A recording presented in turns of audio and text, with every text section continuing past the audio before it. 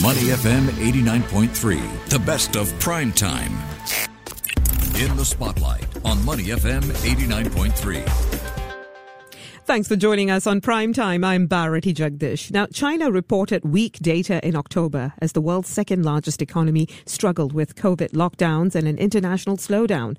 Its economy appears to be suffering from a crisis in confidence among both consumers and businesses. Retail sales, industrial output and investment all slowing, and the unemployment rate for young workers is nearly 20%. No doubt this will impact China's domestic economy and its trading partners as well severely in the future.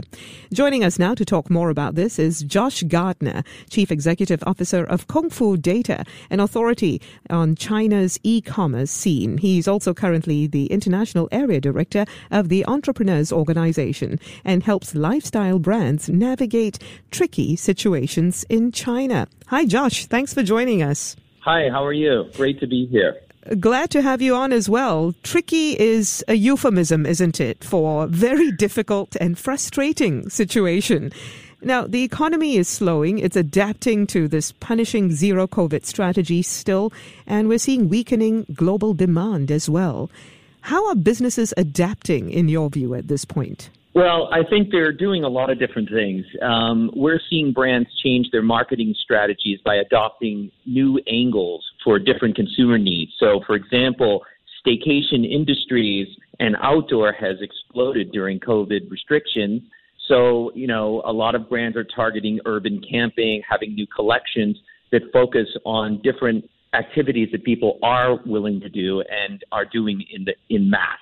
And we, even as a company, internally, we operate a lot of brands ourselves. And, for example, we have a list of things we're doing. So the first is cost optimization, obviously.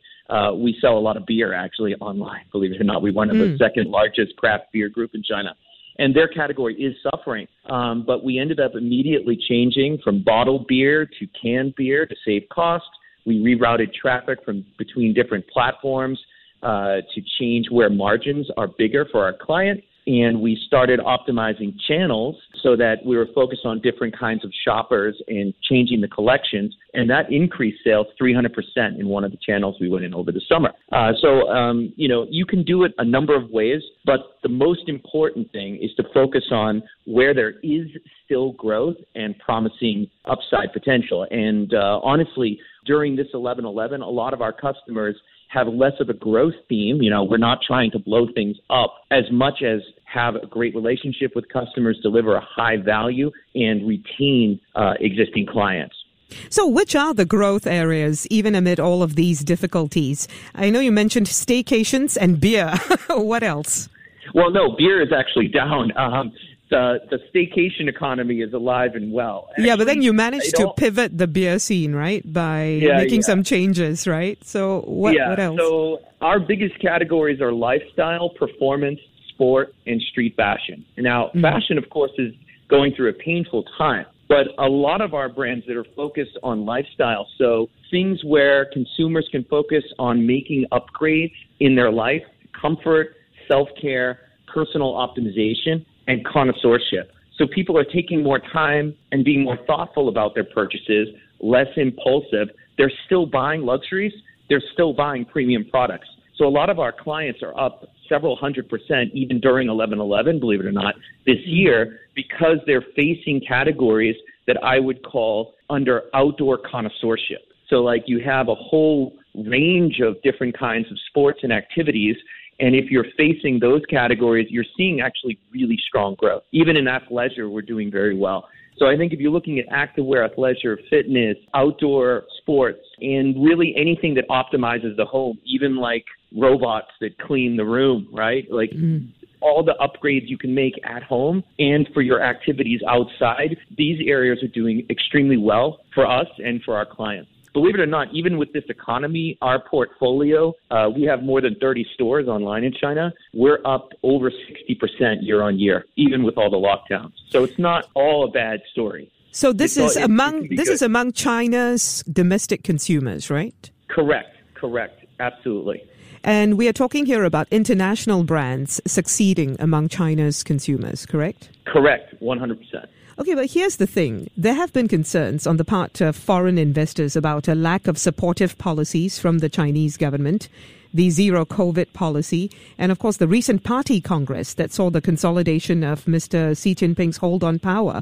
All of these have triggered broader concerns about Beijing's policy direction.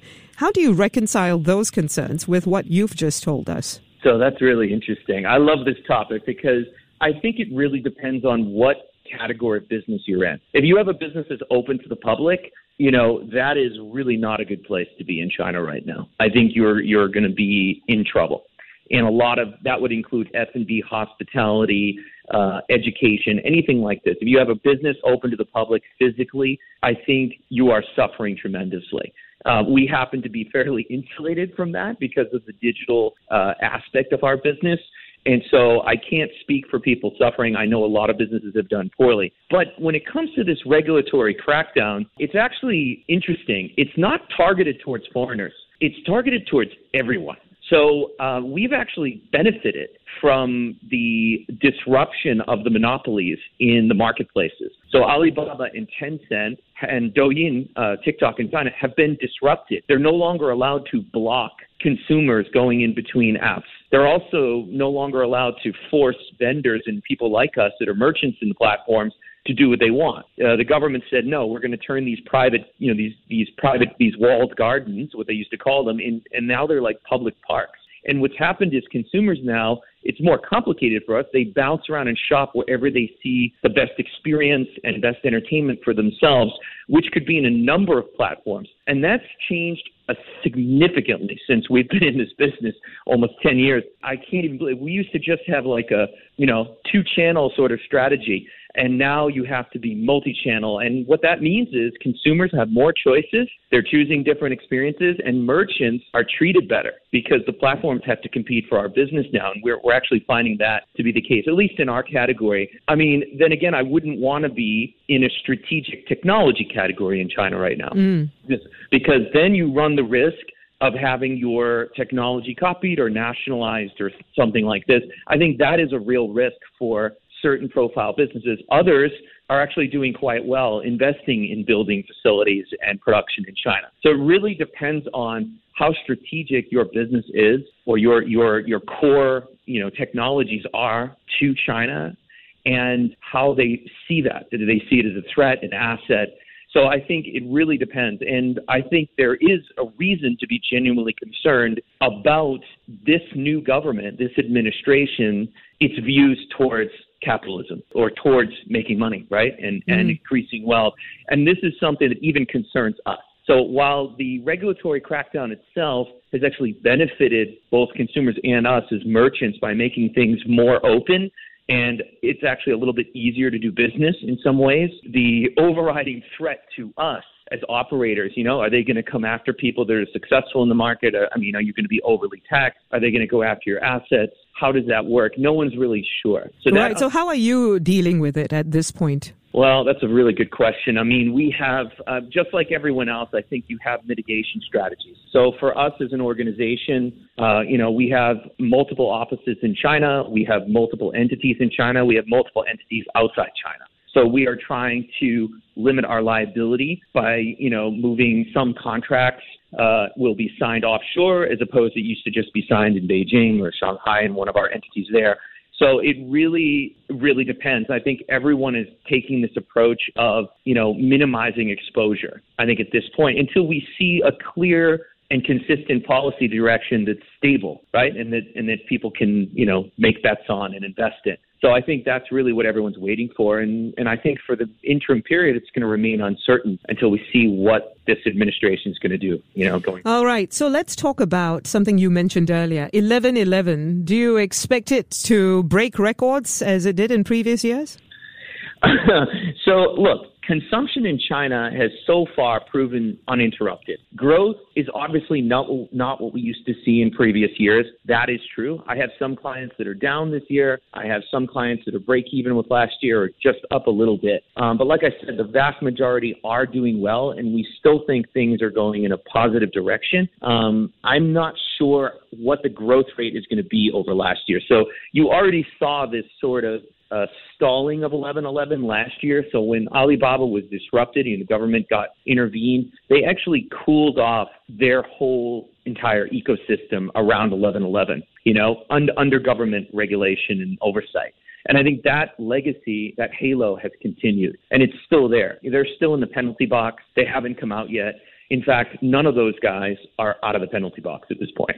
Everyone's being watched and scrutinized and told what to do in terms of their activities. So to me, you're going to see a more quiet, muted version of 11/11 like you did last year, only this year, even quieter because, the economic engine, that sort of mobility of commerce within China has slowed down and stopped because of all the COVID policies and being in enforcement in the ports and on the streets and logistics, and it's just a nightmare. So So there are still supply chain issues, of course, right? So people should be advised to be patient still?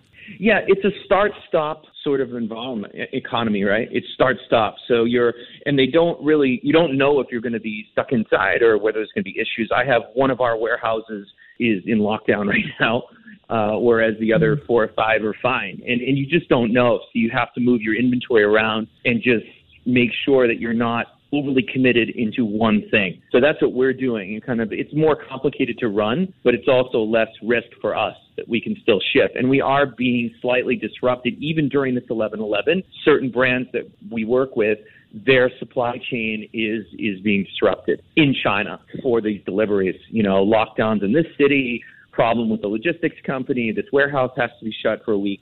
So you're having these issues still now. Earlier you mentioned that there are ways to still continue marketing and selling your product on online platforms. And you gave us a few examples of how perhaps the strategy needed to be tweaked in order to be successful. So in a nutshell, what's your advice to e-commerce players at this time?